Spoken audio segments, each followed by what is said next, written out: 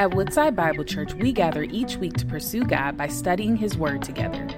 For many years, many have asked the question, what if God was one of us? Through the incarnation of Jesus, God answered that question, and Jesus became one of us. Every year for centuries, Christians have celebrated the miracle of Jesus' birth. This Christmas season, we're diving into a new series, Emmanuel, God with us, learning how the arrival of Jesus Christ changes everything.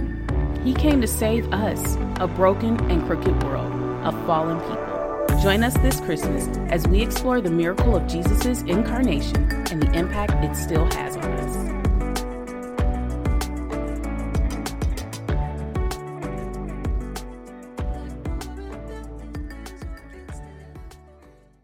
I don't know if you've ever seen something that has taken your breath away, that's just absolutely stunned you.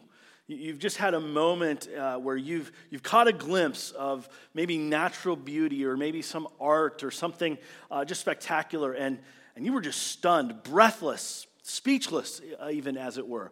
Last summer, I had several of those moments, as it were, and I caught one on film for you that we'll just roll here, that just captures me every time I see it. Just driving, rolling through in my car, through this tunnel, and all of a sudden, the spectacular sight of the Yosemite Valley from tunnel view just comes into full view with the granite cliffs and stone and half dome and Clouds Rest and all of that there around. It was in the summer, so the waterfalls were pouring down as well. But that just takes my breath away, seeing Yosemite Valley from tunnel view. Maybe for you, it's seeing a grand piece of artwork, like if you've seen the ceiling in the chapel, in the Sistine Chapel that Michelangelo painted. That piece of art is, you could stare at it for hours and not catch all the details there. It's magnificent, or a fantastic Monet painting. Maybe for you husbands, it's that glimpse. You remember that glimpse of seeing your bride walking down the aisle at your wedding ceremony, and you were just stunned by her beauty. Maybe for some of us, it was seeing our favorite university, Michigan University, stomp Ohio State last week in the game. It just fills us with joy and takes our breath away. Sorry, I just had to throw it in. I didn't get in there last week. These sights, they capture our imagination. They really fix our eyes and our hearts about what's big and important and glorious, and they really impact how we live. And what they tell us is that we are designed to see beauty. And we are designed, when we see beauty, when we see things of grandeur and greatness, to perceive them and to be changed by them. Seeing something like natural beauty, we are all the more eager. It becomes a deeper desire in our hearts and lives to view more and more beauty. It creates an insatiable thirst within us to see what is glorious. But what if I told you this morning that you and I are probably settling for sights of glory and majesty that are inferior to the greatest glory that we could behold? If I could put a little take on a pretty famous statement by C.S. Lewis and modernize it a little bit, I think he would say something like this: we're too busy looking at and focusing on TV screens, LEDs, tablets, phones, when infinite, absolute, stunning, utterly satisfying glory is available to our eyes. This morning, I want to invite us to adjust our gaze. I'm not necessarily telling us to turn off the television or to stop scrolling on the internet, but I want us to think about where our hearts and our eyes focus. Are we stunned by the greatness and glory of God in our lives? My desire for us this morning is, with eyes of faith, to seek to fix our eyes on the greatest glory and the most majestic sight in the entire universe. Really today, I want to invite us to see the glory of God. I want us to see the glory of God, to see God and his radiant beauty and majesty and glory. And yet the problem with saying that is acknowledging that you and I are effectively spiritually blind. We don't possess the capacity or the ability or the strength or the vision to take in the glory of God. In our lives today, we're absolutely distracted, we're uninterested, probably even stubborn-hearted, and we believe that the glory of God is an inferior glory to the things that are present and physical among us, to the things that we can already see and behold with our natural eye.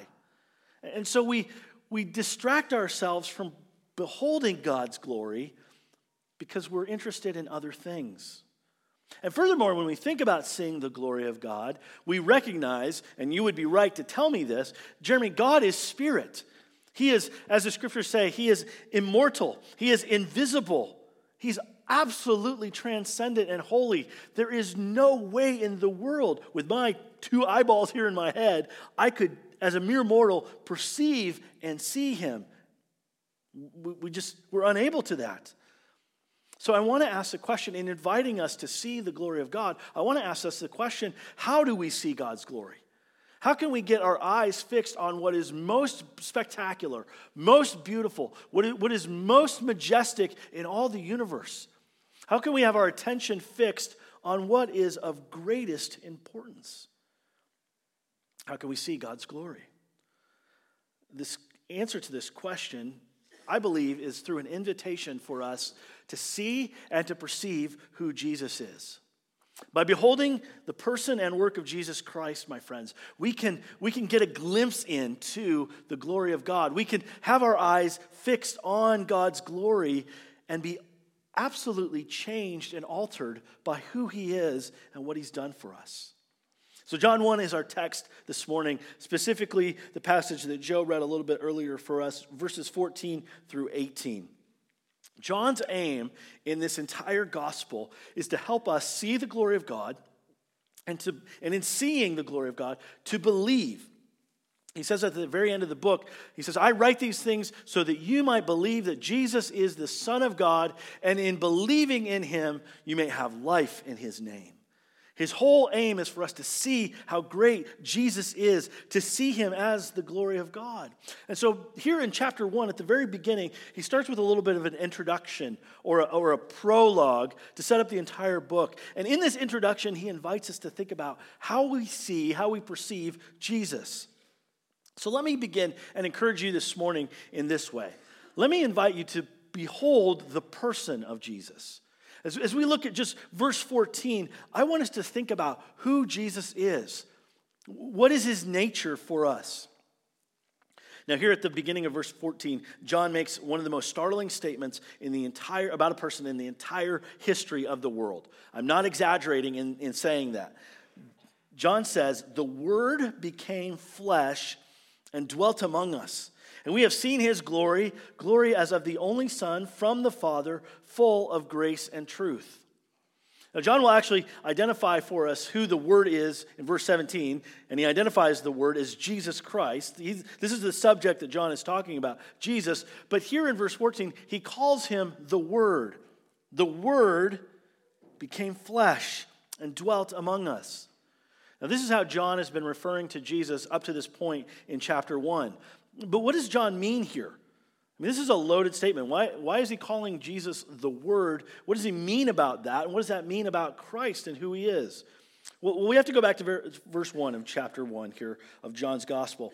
And when we go back to verse 1, we read this. In the beginning was the Word, and the Word was with God, and the Word was God. If you have any familiarity with the Bible at all, these words should draw up a similar phrase to you that comes from the very beginning of the Bible itself. Remember the very first words of the Bible, Genesis 1:1. In the beginning, God. John is pulling from that and reminding us, okay, we've got this parallel reality here. Genesis 1, in the beginning, God created the heavens and the earth. The Genesis account is telling us that God created everything by speaking. Verse 3 of Genesis 1, God said, let there be light, and there was light. That's how he created. He spoke and he said, let there be, and there was. So back here in John, John is just picking up that language and referring our minds to what God did in Genesis chapter 1 with the idea that God and his word are creating the entire universe. God's speech, his active power, his word does things. And so when God says, "Let there be light," it's so. Here John is pointing us to the creation of the universe. More than the speech, the word is a person. The active agent in the creation of the universe is the person of Jesus Christ. John here in verse 1 comes back and he says, "In the beginning was the Word." God spoke, Christ created all things. We have a declaration that Jesus Christ is the Word of God. And John says the Word was with God and the Word was God. Now here he makes some very profound statements about the nature, the person of Jesus Christ, who he is. First of all, he declares that the Word is eternal. In the beginning was the Word. He's always existed. He's never had a beginning, never been created, has always existed. In the beginning was the Word, never made. And not only that, John says the Word was with God. He is distinctly related to God. That is, he is with God. Or the Greek here is facing God. He is eternal. He is with God, distinctly related to God. And then John makes the profound statement, the Word was God, possessing the very eternal essence and nature as God. And this is the clearest, most direct language possible to get at the foundation for the doctrine we call the Trinity. Here John is just laying the course for us to understand that God is one. There is one God, and yet he exists eternally in three co-equal, co-eternal persons: the Father, the Son, and the Holy Spirit. Here John focuses in on the Word, the second person of the Trinity, the Word, the Son, and he declares that he is fully eternal. In the beginning was the Word. And he is fully God. The Word was God. And he is in relationship with the Godhead himself, with Father, Spirit, and Son. Together in relationship, the Word was with God. So what you get here in John 1:1, and what you must consider about Jesus and apprehend, is that he is fully God. Jesus is not a lesser deity in some sort of ranked hierarchy. He's not an angel. He's not some super-powered human being with godlike traits. John just is very adamantly clear that Christ is fully, completely, totally God. And in relationship with God in the person of the Trinity. If we're seeing the person of Christ, if we are beholding Jesus, we can't stop there though. Because this is where the dramatic happens. Verse 14 takes us to where this startling statement really takes a shape that should stun us. Here we have, in verse 1, this one who is eternal, this one who's in relationship with God, and this one who is God. And then John says in verse 14, the Word became flesh and dwelt among us. We have seen his glory. Glory as of the only Son from the Father, full of grace and truth. Quickly here, I'll point out three things worth pondering and considering about the person of Jesus in verse 14. First of all, John says that God the Word, Jesus, the second person of the Trinity, became fully human. The Word became flesh. Think about this. The eternal, always existing, fully God became human. The eternal Word took on flesh and blood. The theological language for this is incarnation. It's from the Latin, means in the flesh. God became flesh and blood. Now let that blow your mind about the greatness and glory of Jesus Christ. He is fully God, absolute deity in every way, possessing all the attributes, all the power, all the glory of God, and he became a human being. He was born. He had flesh and blood, bones. He was limited. He, the eternal, glorious, all-powerful, all-wise, limitless God, becomes finite, limited, restricted, frankly, an ordinary human being. John Murray, a theologian, he stated it well. He said, "The infinite became finite. The eternal and supratemporal entered time and became subject to its conditions. The immutable became mutable. The invisible became visible. The creator became the created. The sustainer of all became dependent. The almighty infirm." All this is summed up in the statement, God became man. The glory of Jesus is that he, the eternal Word, became fully human. But secondly, John says that God dwelt with human fully. He dwelt with humanity fully. Now here John says, the Word became flesh and dwelt among us. This is another bit of recall that John does to his readers about the biblical story. He does that with the term dwelt. The noun form of this word in Greek means tent. So the verb here would mean something like God came or the Word became flesh and set up his tent or tabernacled with us.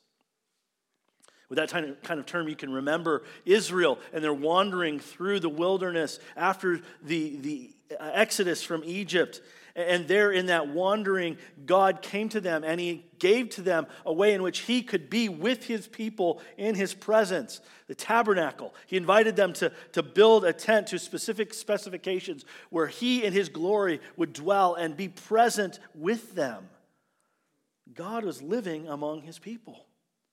So here John is just getting our minds and our imaginations to think about this reality that where we saw in the Old Testament God with his people, here now we see God, fully human, dwelling with us, coming and living in our condition, in our world, not in a building, not in a structure, but in a body, fully human. It's a powerful reality of the glory of Christ that he came to live among us, to embody what we embody, to experience life as we experience life, to deal with the hardship and the suffering and the agony and the joy of everyday human life, to know what it's like to sweat or to bleed or to be hungry or to thirst or to be rejected. The Word became flesh, fully human, and he didn't stand aloof. He came and he lived and dwelt fully with us. God has chosen to live among his creation, fully enfleshed, in community with us. The glory of Jesus is that he, the eternal Word of God, the eternal and glorious God, became a human being. And not only that, he became a human being and he lived among us in our condition, in our experience, in our world. And thirdly, John says in this verse, the glory of Christ is that God's glory is seen in Christ. John says, we have seen his glory. Now, this could be a statement from John himself about, I was an eyewitness of Jesus. I saw this one with my own two eyes. But what he goes on to say really, I think, unpacks what he means by we have seen his glory. He describes Jesus' glory in two ways. He says, glory as of the only Son from the Father. Again, this is another unique declaration of the nature of the Trinity. Jesus, the Son of God, possesses all the glory and majesty of God because he is God, yet he is distinct from the Father as a son would be. He is distinct from the Spirit.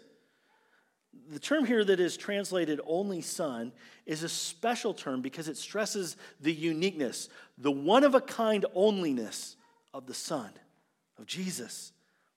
So this glory is his all to himself. A unique glory that he is the unique Son from the Father, the only Son from the Father, sent by God. No one else displays the glory of God in this way like the Son does, like Jesus does. He's in a class all of his own. But then John says there's another way of perceiving his glory in this. We have all seen his glory in that he is full of grace and truth. Jesus' glory abounds in his grace. Grace is that term that means undeserved, unearned, unmerited love. That's Jesus for us, full of grace. His kindness and mercy extends to everyone who wants to get in on it. He's full of grace and truth. He comes speaking a better word, revealing to us the truth, showing us what is right and good. Now again here, John is making a significant parallel. He's paralleling Jesus' glory with the glory of God. God's glory is his nature, his character. Now, John has taken our imaginations in this verse to the people of Israel leaving Egypt and the tabernacle and God coming and dwelling with them in his glory. And if we remember the story, remember that Moses goes up on the mountain and he says, God, I want to see you. And God says, you can't see me. You can't comprehend me. You can't perceive me. But I will make my glory, my essence pass in front of you. And you'll see, as it were, the backside of my glory. And so God hides Moses in the cleft of a rock, and there he passes in front of him. And this is what Exodus 34:6 says. The Lord passed before Moses and proclaimed. God said, the Lord, a God, merciful and gracious, slow to anger, abounding in steadfast love and faithfulness. There's the terms of God that John uses for Jesus. God, one who is abounding, full of steadfast love or grace and faithfulness, truth. This is who Jesus is as well. His glory in his grace and truth is the glory of God in his steadfast love and faithfulness for us. Jesus is, as the writer of Hebrews says, the exact imprint of the nature of God, full of grace and truth. Now, I know I've labored over some pretty heady and deep theology here. Anybody feel a little bit stressed out in your mind? Just like, that's a lot to dump in, right? But think about it. Jesus, fully God, who became fully man and lived with us to display the glory of God as the unique Son of God, displaying the nature and character of God. It should make your mind pop. It should overwhelm your senses. And that's what I'm trying to drive us towards. Friends, we have got to get our eyes on Jesus more deeply. We need to consider and think about who he is deep within our hearts. The theology of who Jesus is, his person, it matters in this world. Because you can't grow into becoming like Christ if you're on a diet of spirituality that doesn't have Christ in the picture. Or to say there is no Christianity without Jesus Christ. So you must have a healthy biblical understanding of who he is. There are some today in our culture that would say, well, Jesus, he's just another created being. They would emphasize and overemphasize, really, his humanity. And when they do that, they diminish the deity of Christ and they rob Jesus of his glory. They deny him of the glory that is his because he is the eternal Son of God. There are some on the other side, though, that would subtract or ignore the humanity of Christ. And they would read the Bible and say, well, Jesus did all these miracles. He had all this power. He healed. He was raised from the dead. All this because he is God. He was sinless because he played the God card. And he could superpowered himself up over all of us. And in that perspective, they robbed Jesus of his glory of being fully human. Jesus came and lived as we lived, yet without sin. He was subject to every temptation that we are subject to, and yet persisted through. He is fully capable. And so we must not rob Jesus of his glory, either his glory of being fully God or his glory of being fully man as well. Jesus is fully capable because he is fully God and fully man to rescue us and to save us from all things. He is fully able to do this because no one else can do it because of his glory. Friends, I want to invite you to look and to think about who Jesus is and be transformed by him. Think deeply about what it means that he is fully God and fully man for us, that he came and dwelt among us and displayed his glory. Glory as of the only Son from the Father, full of grace and truth. Look at Jesus and be transformed. Look at Jesus and be renewed. Look at Jesus who is God with us and be healed Be at peace. Get your eyes on Jesus and let him take your breath away. See, behold, the person of Jesus. But let's make sure the picture is complete. We need to see and behold the person of Christ, but we also need to behold the work of Jesus. Let's get our eyes on what he has done. Now, I think the question from here is, what does Jesus come to do? If he is this one who is fully God and fully man, who has come for us and dwelt among us and displayed his glory, full of grace and truth, then what did he do? What does he come to do, and how does that change and impact our lives? How does that give us a bigger taste of his glory? Well, I can simply put it this way, and I think it's fitting for the season. Jesus has come to give. Jesus has come to give. What is he giving? Well, he's come to give the exact thing that you and I need. The very thing where we lack completely, he is abounding in. There is no lack of deficiency in his supply for us. Look with me at verse 16. John says, from his fullness, from the fullness of the word, full of grace and truth, from his fullness, we have all received grace upon grace. Now, when John speaks here of the fullness of Christ, he is talking about Jesus' unending, inexhaustible, overabundant supply, his nature for you and me. What is Jesus full of? What does his great glory radiate? Grace and truth. He is eternally sufficient, and from his sufficiency, or as I like to say, his enoughness, he gives. He gives what we need. He gives grace upon grace. From his fullness, we have all received grace upon grace. In Jesus, there is an inexhaustible fountain of living water that never runs dry, but continues to pour out the needed mercy and love of grace that we require, that we don't have within ourselves. From his fullness, from grace and truth, which we, as we draw on, can never diminish or never bring him into a deficiency, he supplies us more and more grace. How does he do that? Well, John makes a contrast in verse 17. He says it this way. For the law was given through Moses.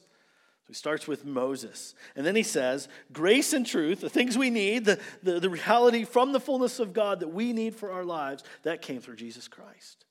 Through Moses, we receive the law. Here's God's standards. Here's God's ways. Here's God's judgments. I've been leading some men on Thursday mornings through the 10 Commandments, and we've just been examining and seeing, here's what God says about how we should live, who we are called to be. And they are a tall order. As we've gone through them, every one of us recognizes we're 0 for 10 in all of them, right? And that's what God through Moses delivered to us. The law, here's what it is. Here's my standard, my ways, my judgments. And the reality is that God has said, all those who break the law, those who transgress the law, deserve death. We are objects of God's righteous anger, and we are recipients of death. The wages of our sin is death. And yet, through Jesus Christ comes grace and truth. And this is the reality. God's never-ending, covenantal, eternal love and faithfulness for us are positively there in Jesus Christ. The law came through Moses, but grace, God's undeserved, unearned love for us, it's there in Christ. It comes through Jesus Christ. And truth, his faithfulness, the reality of who he is and his love for us, there it is in Jesus Christ. How can, I just have to stop and think, how can that be? We're all lawbreakers. We're all sinners. And yet there's God's grace and truth for us in Jesus Christ. That's what John goes on to show in the rest of his gospel. And I would deeply encourage you to make this gospel a matter of personal study and reflection in your life. Briefly, I'll point out what John says in John 3:16 and 17. For God so loved the world. This is his grace. God so loved the world that he gave his son, his only son, that whoever believes in him should not perish but have eternal life. For God did not send his son into the world to condemn the world, but in order that the world might be saved through him. I mean, here's the powerful beauty of God sending his one and only Son, Jesus, on our behalf. And Christ came, his first advent was about a salvation mission, coming not to condemn the world, but to rescue sinners, to save those who would trust and believe in him. This is God's love, his giving his only Son. It's the same term used in verse 14. The Son of God came to save sinners. He was given as a gift to rescue and redeem anyone who believes in him. How did he do that? He did that by coming for us as a fully human being, standing in our place, dying the death we deserve. So again, I'll remind us, through Moses came the law, and we broke the law. We deserve death. And yet through Jesus Christ comes grace and truth. Jesus fulfilled the law. He died in our place. He took our sin. They say that if you want to really know how much someone loves you, look at their actions. Well, what are Jesus' actions for us? What are God's actions towards us? Paul says in Romans 5:8, God shows his love for us in this. While we were still sinners, Christ died for us. Friends, whatever you do, whatever you struggle with, wherever you sin, get as much of a view of the work of Jesus Christ that you can in your life. The Christian should be a cross-focused person, because that's where we see the glory of God revealed for us. Jesus, eternally God, fully man, came and died for us and for our salvation. He laid down his life. You see, perceiving glory isn't a matter of looking inside of us and finding out somewhere within our hearts or minds or souls, somewhere deep down within us, oh, here's the spark and the fire of my existential glory. Glory isn't a matter of looking outside to nature as well. Although nature may stun us and looking at what God has created, it may take our breath away, but that will not ultimately last and sustain us. Perceiving true glory is a matter of looking at and comprehending and focusing again and again and again on the cross of Jesus Christ, who he is and what he has done for us. Do you perceive, do you behold the glory of Jesus Christ in his work on our behalf? Has your heart been captured by the love of God that came for you? The love of God that gave himself for you, that died for you?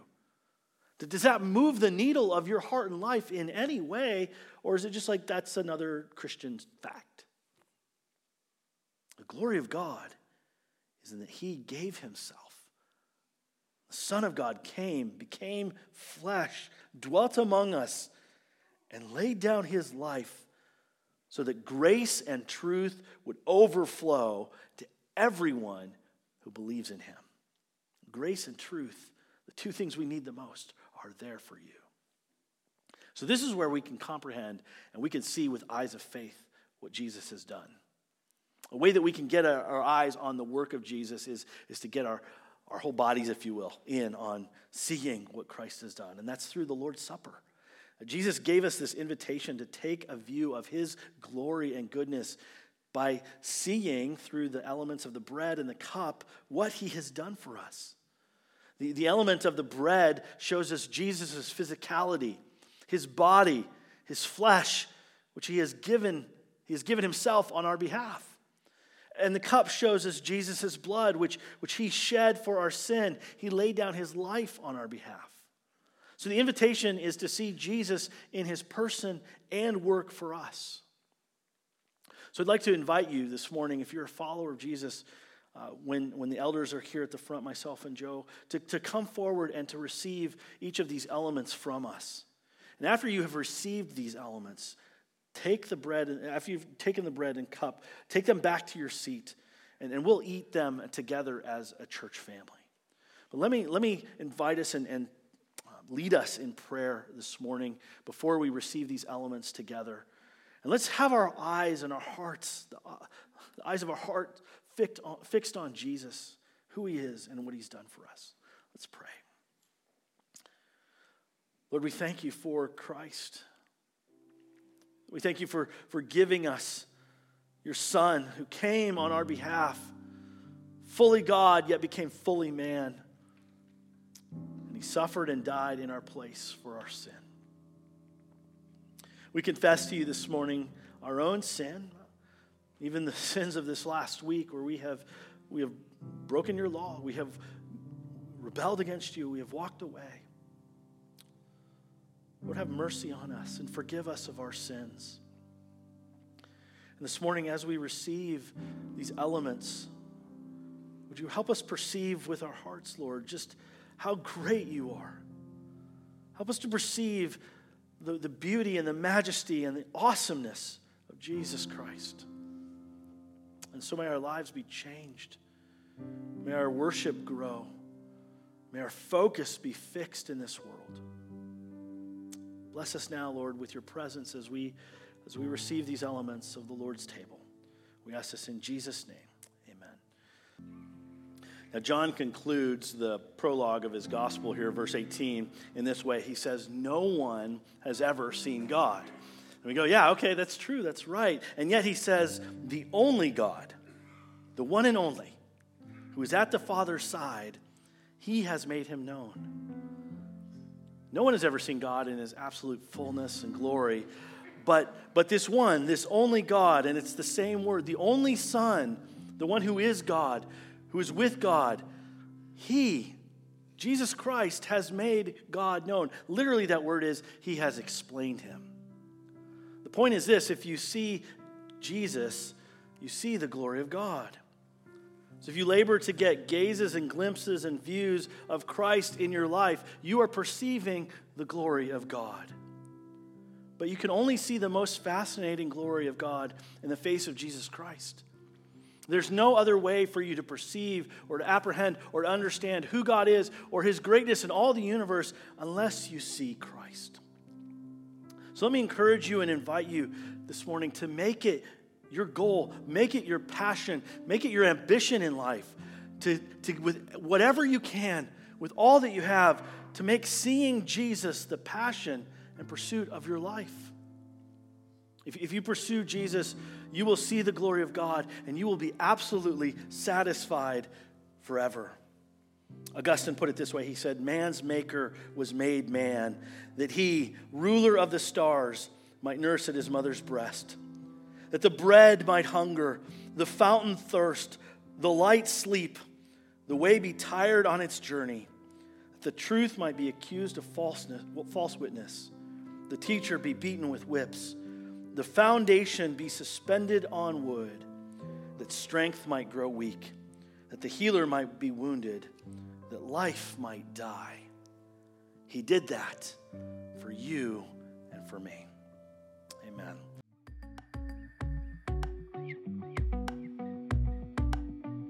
Thank you for joining us as we study God's Word together. We would love to hear how God is moving in your heart and get you connected into the Woodside Bible Church family. Head to woodsidebible.org/connect to introduce yourself today.